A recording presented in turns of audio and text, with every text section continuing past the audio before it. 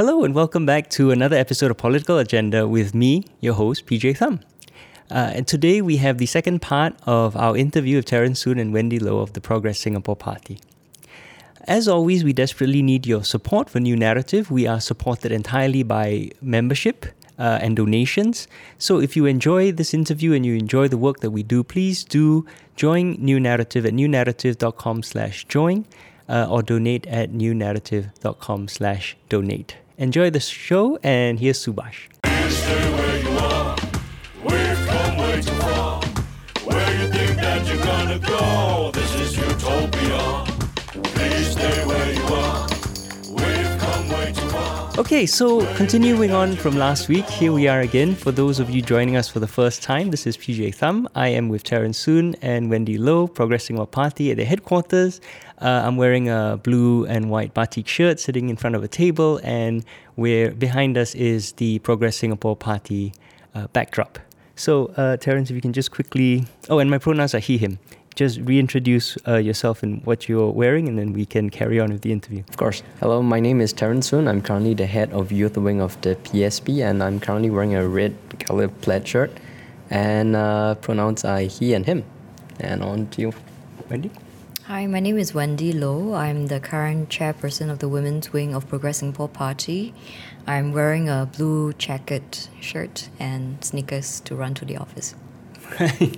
Thanks. Let me ask a question, I think, which is very sort of commonly addressed to opposition politicians, which is, what difference can you actually make joining an opposition party, given that all the power in government is concentrated in the hands of the government as long as they have 50% of the seats plus one?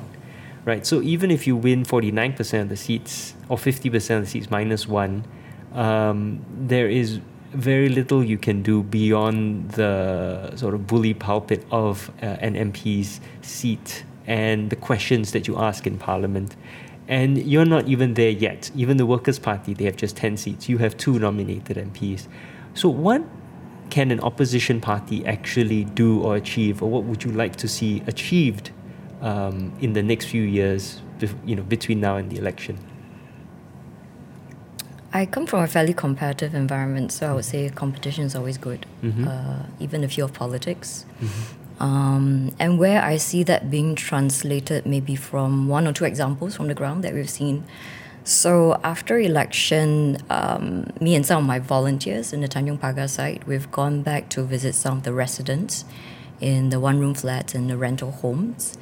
And through our direct interaction, we realized that some of them actually do need a lot of resource support. And there was a particular incident where I remembered that, there was this very nice auntie who approached us at the gate, and we spoke to her for a while. And after a while, we noticed that she has this very beautiful curtain that's sort of blocking the rest of the flat from the view. And so when she got a bit more comfortable, she shyly revealed that she actually didn't have any mattresses for herself and her sister. And so while it's good to engage residents in terms of policies and the things that we want to do in the next 5 years, we realized that there was a direct need. So in the course of giving out furniture, especially mattresses, the incumbents saw what we're doing.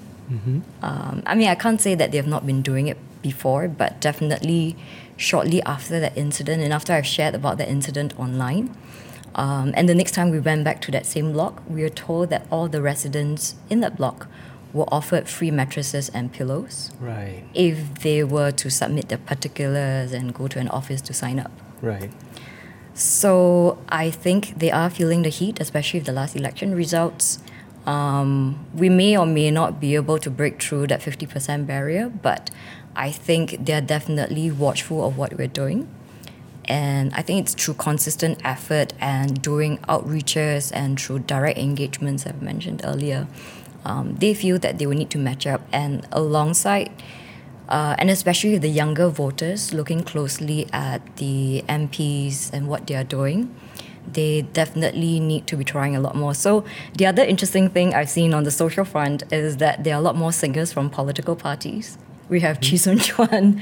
We had the last Christmas fundraising.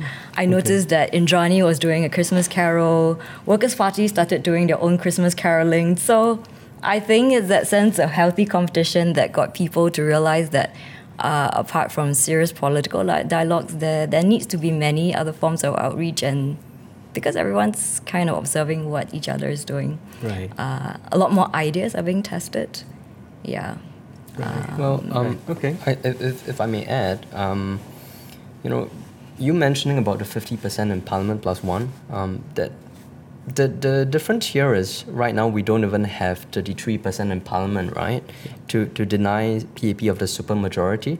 Because as long as they have 2/3 majority in Parliament, they can change the constitution pretty much at will. And with a party whip system in place, pretty much all the PAP members would have to vote according to party lines. And of course, this party whip is a bit controversial because even Workers' Party would have it, right? Yeah.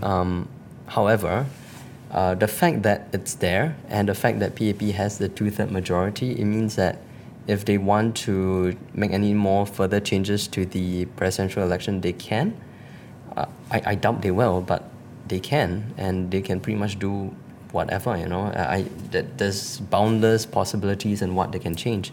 So these are things that we have to seriously consider. And right now, the good thing is, the opposition parties, the alternative parties, have been calling for a live stream of Parliament for the last donkey years. Yes. And finally, this year we managed to have it. So that I think, is a step in the right direction, right? Of course, people can say it's a double-edged sword because, for example, if the opposition, they make a fool of themselves in Parliament, they start talking nonsense and people just, whack them, then it's not going to reflect well on the party. However, I believe that whoever is in Parliament, be it from the PAP side or from any other party, they are of a certain caliber, and from what I've seen, they're more or less pretty good. And, it's from things like that, right, that now members of the public can really judge for themselves. They can see for themselves which parties are credible and which are not. Unfortunately, if you're not in Parliament yet, for example, if you're from the SDP or from Reform Party or wherever, where you don't have representation in Parliament, then it's a bit more difficult. But it's all incremental steps, right? So like for us, we're just starting with 2 NCMP, and hopefully, of course, as we go, further down the road, we can have more representation in Parliament as a full MP. And the members of public, they can definitely see that, okay, hopefully the kind of impression we're giving is these are people who have heart for the people. These are people who have brains and can come up with, decent policies that actually work. So Brains are important. I completely agree. So it seems like this is the broad sort of, if I can characterize it, consensus that the opposition's role in Singapore right now is really to pressure the PAP, but there is no real hope that the opposition can form the government anytime soon, barring, black swan events or some sort of a massive failure by the PAP.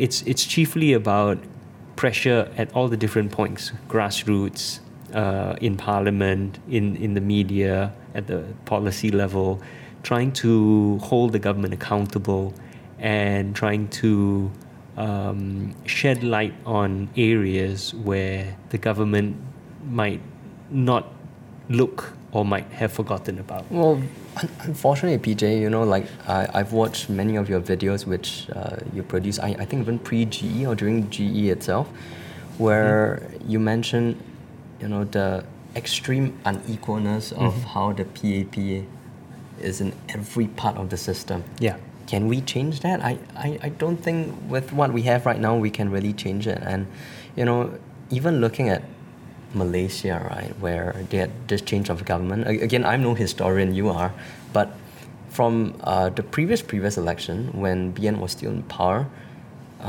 they already didn't have the popular vote, right? There's this huge swing against them. So And of course, with the blackout, they eventually won it. But the next election, because of one MDB, they lost it. But they had, close to half of the parliamentary seats. We have 10 parliamentary seats out of 93, not including the NCMP seats. So I don't see how we can suddenly say that, oh, we are ready to take over as the government. Because even if we have the right caliber of people, which, I mean, you look at people in the WP, the PSP, can you find enough people to form a cabinet? I'm pretty sure you can. Yeah. But can you find that many people to contest every single seat? Because, you know, we've only sent I don't know the exact number of candidates, maybe 20 plus? Well, I mean, 24.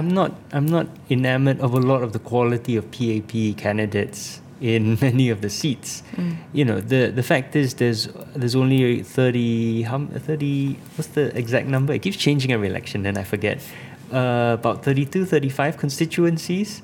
And so you have these ministers who anchor the constituency, and then you have 3, 4, 5 people running with them who, you know, you never hear of. What do they do? What do they actually say, believe in, right? You know, and it's a joke I made in one of my early videos. Can you actually name the people who run Iftaman? No, nobody cares who the other 4 people who run Iftaman are. You're voting for Taman, right? And then the PAP tried to sneak in Ivan Lim using that system. You know, however many, 6-7 months later, there's still no accountability by Ivan Lim. But, you know, we're getting off topic. But that's the point. I think you don't actually... It would be unfair to you to say all of your candidates have to be high caliber when the PAPs clearly are not high caliber, and there's a lot of people that enter parliament and then you know, barely ask questions or don't perform or don't raise significant issues or are just there to vote on behalf of the PAP. Yeah. But again, you have to have some sort of parliamentary experience. Of course, there are many people who just, you know, in the PAP side who are first-time MPs. However, the bulk majority of them are still veterans, right? They've been in politics for a long time. And right now, if we only have 12 people in parliament from the alternative parties, 12 people with actual experience, how are you going to suddenly take over government and run the parliament? I don't see that happening. You're making a fair point. Yeah. You know, it was just what's important to me is that you do seem to have a realistic understanding of where the party sits in Singapore right now and what you can achieve, right? And to, you know, in that context, right? To you know, that's why I asked you, like, what do you think you can do over the next 5 years? Because I think it's very important that you have a clear idea of the political economy of Singapore and what can be done. Otherwise, it's very easy to get demoralized, right? You know, if you're an opposition politician in Singapore, you have to accept that you may never win an election in your lifetime, but you have to keep fighting. Sure. You know, and you want to keep hoping and you want to keep fighting and always live in hope. But you have to understand the change that you create doesn't come from winning elections. It comes from simply existing and chipping away at this very monolithic government. What I was hoping to focus on in this part of the interview with you, Terence, is really about the youth wing. Sure. And so first, maybe you could tell us about the youth wing and what it actually does in its relationship to the main party, because it differs from party to party. You know, in some parties, youth wings are the younger members and they get together and they talk about more theoretical things. In other parties, it's more about outreach. In some parties, it's about grooming younger people to step up to leadership roles. So, what is the youth wing in the Progress Singapore Party? Well, I would say it's actually quite an amalgamation of everything that you've mentioned. Although we are not like a feeder party to you know, the main Progress Singapore Party.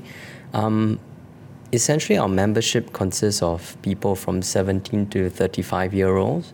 So, like what you mentioned just now, is it for just the younger people to join?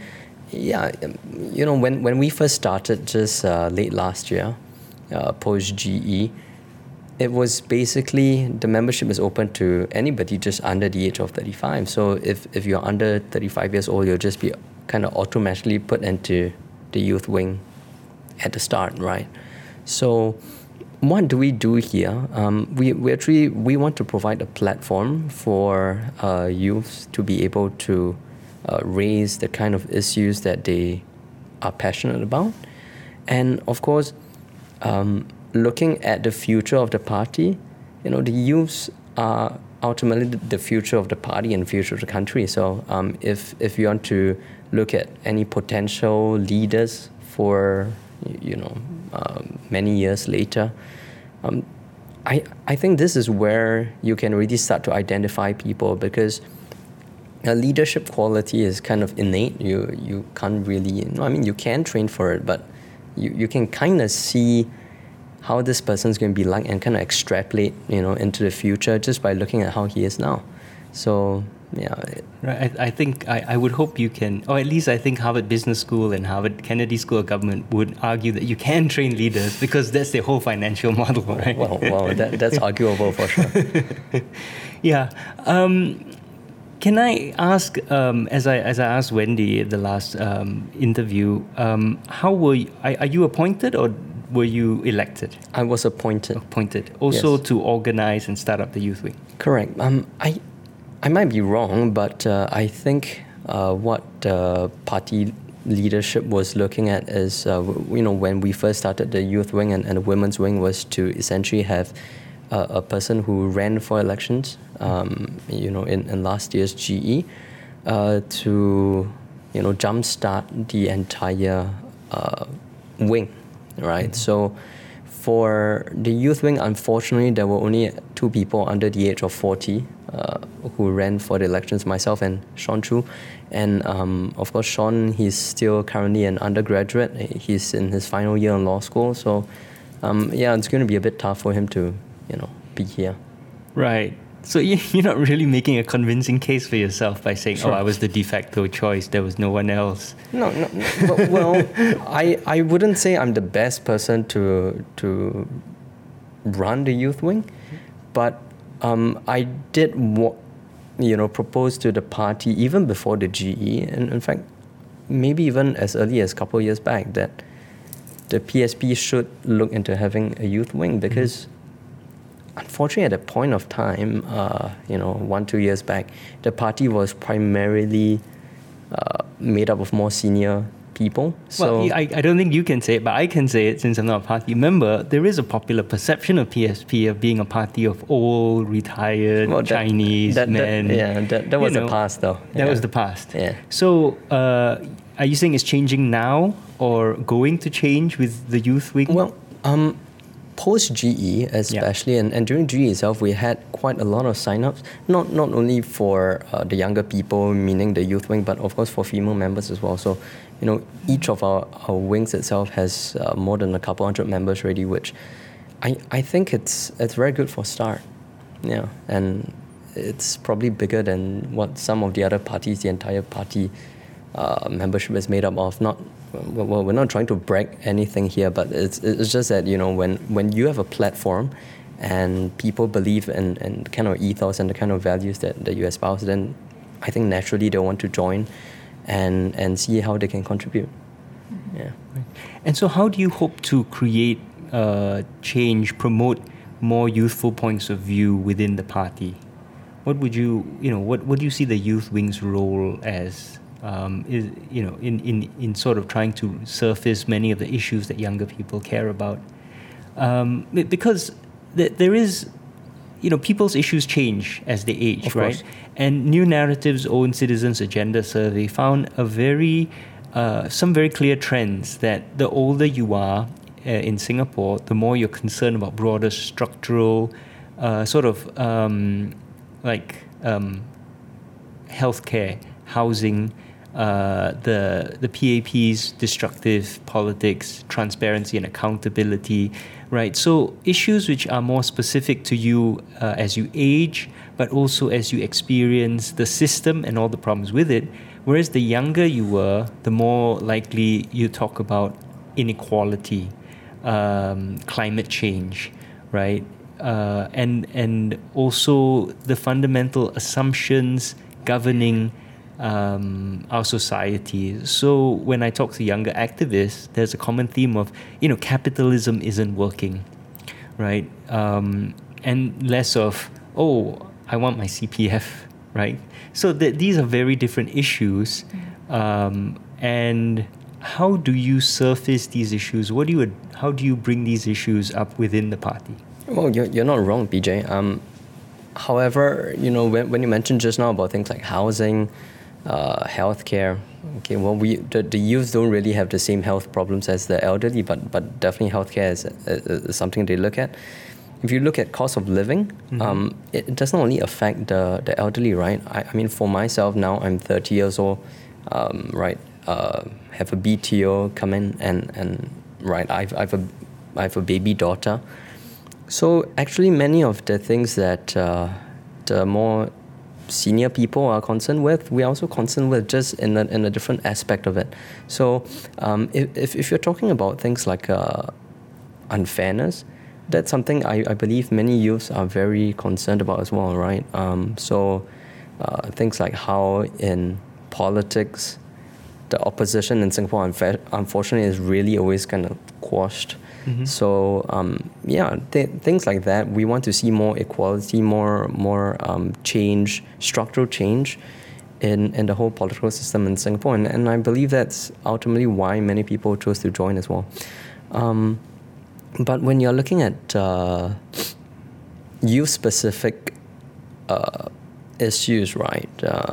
Well, I wouldn't say that climate change is just something that the youths are concerned about. It's okay. It's maybe something that they are a bit more outspoken, but it doesn't mean that the older folks are, they don't care. But of course, for the PSP itself, the youths are the ones actually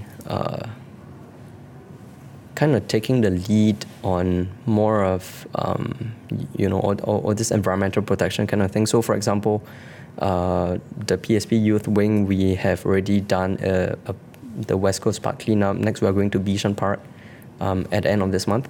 And of course, that would carry on. And things like recycling projects, even when it's run on the GRC level, primarily it's the youths who are a bit more passionate about it, and so they kind of take the lead to organize this and that. But naturally, you have people from all other strata in the party who also join in all these kind of stuff. So the kind of platform that we want to give the youths to really voice out what they are concerned about. One of the ways in which we do it for the Youth Wing is we're actually hosting and organizing a internal debate session, right? So the youths are able to come out. We intend to run it quarterly. We've already done a trial run of it. The next one will be end of Q1 of 2021, and of course subsequently every quarter. And each debate session will have different motions to talk about. And our NCMP Manwai has very graciously, offered to be a part of it, right? So we actually have our youths who, if you feel you want to talk about something, you can either debate directly against the parliamentarian himself, or just put your point out and just exchange ideas, right? In the internal environment, we're not going to do a televised debate or something at this point of time. But we believe that it definitely serves as a sort of platform for people to raise things that they like, that they are passionate about, and that they have done research on. Because it's important. You can't just talk about something without being able to substantiate with facts and figures. Yeah. Right. So I believe that's something which we hope can propagate into something bigger and better, a year or two down the line. Okay. Yeah. So internal debates and the ability to speak directly and put those ideas directly to one of your two parliamentarians, right? I see that's a pretty powerful channel. But if I'm not wrong, the youth don't have a representation on the CEC, right? You don't have anyone who's part of the youth wing who's also on the CEC. Correct. Right. Well, and are there sort of formal channels Like you would submit proposals. Would you have to go through, say, would you surface proposals to and send them to the CEC? Or are there actually, do you plan more formalized channels where the leadership will be accountable to the youth wing, at a meeting once a quarter or something, has to come and do a sort of like a prime minister's questions type thing, right? A town hall. A town hall, right, yes. A town hall to the youth wing. Are some of those... We have actually conducted a town hall already last year. I can't remember which month. It could be October or September or November, and I can't remember. But Dr. Tan himself, I think Man Wai Hazel, they were all part of it, and they came down and fielded questions from the youth themselves.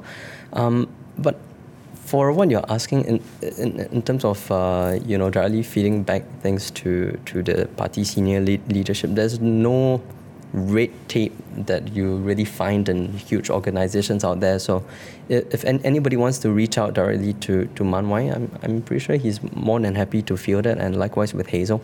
And so how we work with the main party at large, and also with, of course, our NCMPs, is if they want to get any kind of feedback from the youths about certain topics, or they want to speak about some of it in Parliament, well, we're more than happy to support. For example, Hazel recently, she's doing some talk on IPS, right? And I pretty much just organized a session online to give her a chance to speak to some of our youth wing members to find out what they really felt about certain issues here and there. So it's quite easy to access them in a way. Yeah. So historically, youth wings have been more, just because of the where you're coming from in terms of timelines. Youth wings have been more radical, more progressive, more desiring of fundamental change, partly because of whatever youthful outlook, but partly because you can look at the next 70 years, whereas someone who's a retiree is not going to be thinking about 70 years in the future. You're thinking about 10, 20 years in the future. Right. Do you also find this to be the case within the PSP, that people are thinking, you mentioned beach cleanups, and that's great, but then are people also debating about the fundamental structure of our society, of our economy, the corrosive nature of late-stage neoliberal capitalism, or applying those techniques to social organization, these very fundamental forces, right? Nationalism, and the sort of exclusion of certain people from being Singaporean, right? And the ideas of race that govern our society. Is this something that you have internal debates about? Well, not on every single thing that you've mentioned, but for sure within our own youth wing group chat itself, it is pretty lively.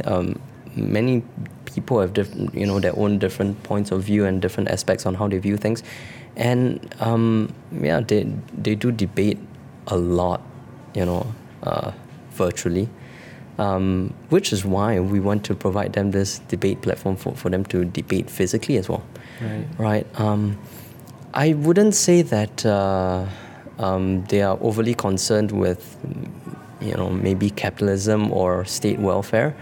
However, things like, should we have a minimum wage and stuff like that? Right.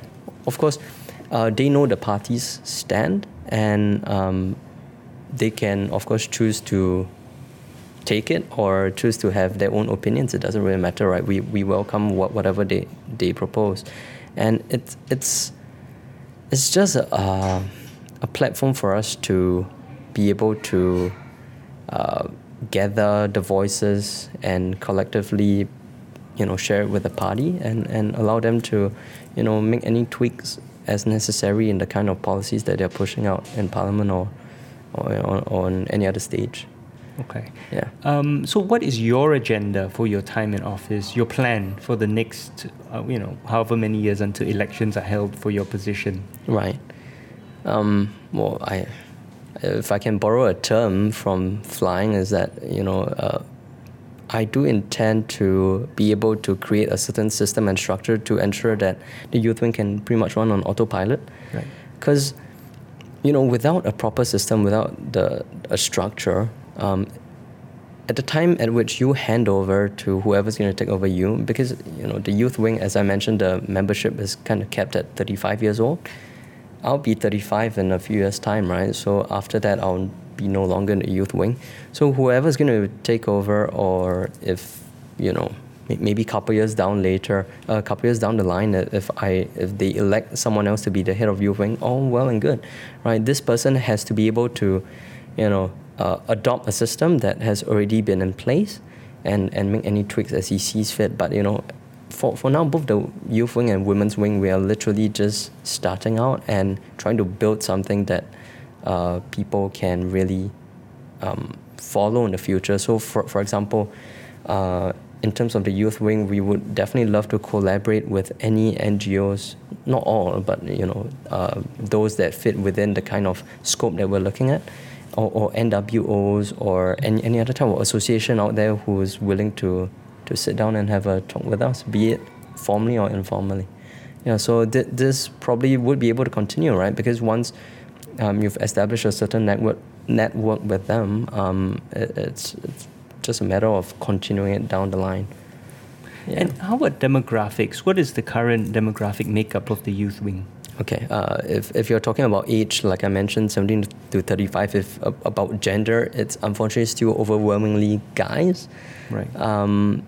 Yeah. Sounds like you two need to Yeah, we have work a bit on of that a problem. tussle. Yeah. Yeah. But when you say 17 to 35, is it trending more to 17 or more to 35? I think the bulk of it is really about the mid-20s to late 20s. Okay. Yeah. Overwhelmingly men. Why do you think that is? I would think that, well, it's hard for me to give anything qualitatively, right? But if I look at, like, my sister, my wife, they are generally not very much attuned to politics. They're not very interested. While maybe people like myself, my brother, my dad, we do talk about it very often. I'm not sure why. Maybe it's just because we like reading newspapers. But it's hard to say because Wendy here is definitely very much into politics. So my own experience with my family is the opposite. So all the women are very engaged with politics, and in my organization is overwhelmingly female, and obviously New Narrative is a very activist organization.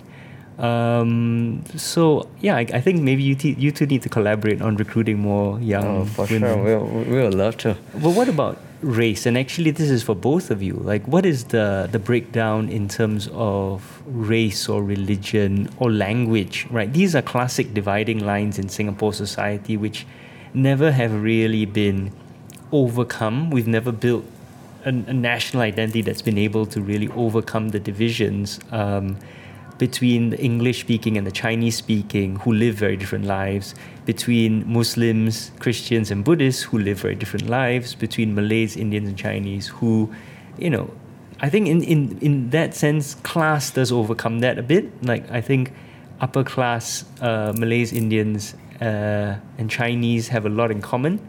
Mm-hmm. But still, right, there are classic dividing lines in our society. How do you recruit people and interest people across those lines? Well, the membership is pretty much open to all, so whoever joins us would just be part of it. But we don't really look at social class or race or religion when doing any sort of recruitment. Personally, I've never recruited anyone to my committee just because they're of a certain race. No, it's all based on their own ability, based on what we assess. So, right, but we've had this discussion, right? Yeah. Your meritocracy in Singapore is deeply flawed. Sure. It's very important to have diverse voices. So I agree. It's not about deliberately. We put it this way. We talk about equality opportunity, right? Sure. So how do you ensure that young Malay men and women, young Indian men and women, or people who are not English speaking, or people who are of different religious backgrounds, have the opportunity to know about, to come to PSP events, join, make their voice heard, even though they will inevitably be surrounded by, let's face it, straight, male, Chinese men will probably dominate everything, right? It's the classic markers of elitism, of being elite in Singapore. Straight, male, Chinese, English speaking. And so how do you get those voices, those other voices out, give equality opportunity to those voices? Yeah, it's a good question. We haven't really had too many non-English speakers who even applied so far, but the closest thing I can think of is we have members, Youth Wing members, who are very much into dialect speaking. Mm-hmm. So they want to kind of revive this old tradition. And when he approached me, I told him, of course, I'll definitely try to push for this, be it whatever kind of event that we can run it, be it a talk show or an educational aspect or something. But if it's something that you're passionate about and it's something that you're willing to lead on, I will definitely try to do what I can to leverage on the party as a whole to bring about things like dialect speaking and stuff like that. Yeah, but I'm not sure how the women's wing really faces stuff like that. We're running out of time. So the last question, Wendy, how would you try to recruit more non-straight, non-Chinese, non-English speaking women, more minority women to the women's wing? Not sure about non-straight, but I think for the first quarter or so, we've done outreaches during festivities. So, for example, during Deepavali, one of our Indian women members actually initiated an idea of raising some funds to buy some necessities as well as sparklers and all that to reach out to families of lower income. So, and because of the nature of the event, I think there were more Indian members who stepped up to volunteer, but indirectly also we saw many other women as well as men from other branches who came along to support. So we had dialogues around what the festival meant for them as a community. So there was a very good exchange around that, and there was a debrief over beer. So and that kept a small community growing, because then they realized that it was very validating. And I remember there was one particular segment where we tried to shoot a small video of the event. So we're spaced out and we're doing a mini dance that the Indian woman member was trying to teach us. And along the way, a Chinese lady with what looked like a foreign spouse or boyfriend came along, and she too joined in the dance. So it became very I would say empowering for us to see that it can start with a very small event and a very small idea by one woman, but it can grow. And it's got the potential to reach out not only to the minority community, but also to Singaporeans who saw basically the outreach that we're trying to do, but also the fun that we're having as a group of women. Yeah. Cool. Okay, so thank you so much. I'm afraid we're out of time, but I want to thank both of you for being so open and willing to come on this podcast and talk about all the challenges that you face. Really, I think as in general in the public, we don't realize how much work it takes growing a political party and organizing it, and all the stakeholders you have to please, and whose issues you need to take it, concerns you need to take into account, and all the work that you need to do, and all on your own time, right? No one's paid for this. So thank you so much for allowing us to peek behind the curtain and understand what you're trying to do. And you said this is a very young party, new party, and you're just starting out on building a lot of these things. So I hope I would love to be able to check back with you in say 2 years' time and see what you've done, what you've accomplished, and what you've built. And I think we all wish you all the best. Singapore definitely needs more diverse viewpoints, and if you succeed, if all the opposition parties grow and become very well run and have a lot of diverse ideas and thoughts, it can only be good for Singapore. So wish you all the best. So thank you very much, Wendy, for coming on the show. Thank you, Terence. Thank you, Thank you, PJ. PJ. And of Thanks course, for having us. thank you so much. Thank you to you, our audience, for listening, for watching. As always, if you've enjoyed what you've heard, if you find it useful, helpful, please do join New Narrative as a member. We rely very much on memberships, entirely membership funded and with donations. So if you'd like to join, go to newnarrative.com/join, and if you'd like to donate, please go to newnarrative.com/donate. So thank you very much, and see you next time. Oh, this is utopia. Please stay where you are. We've come way too far. Where you think that you're gonna go? This is utopia.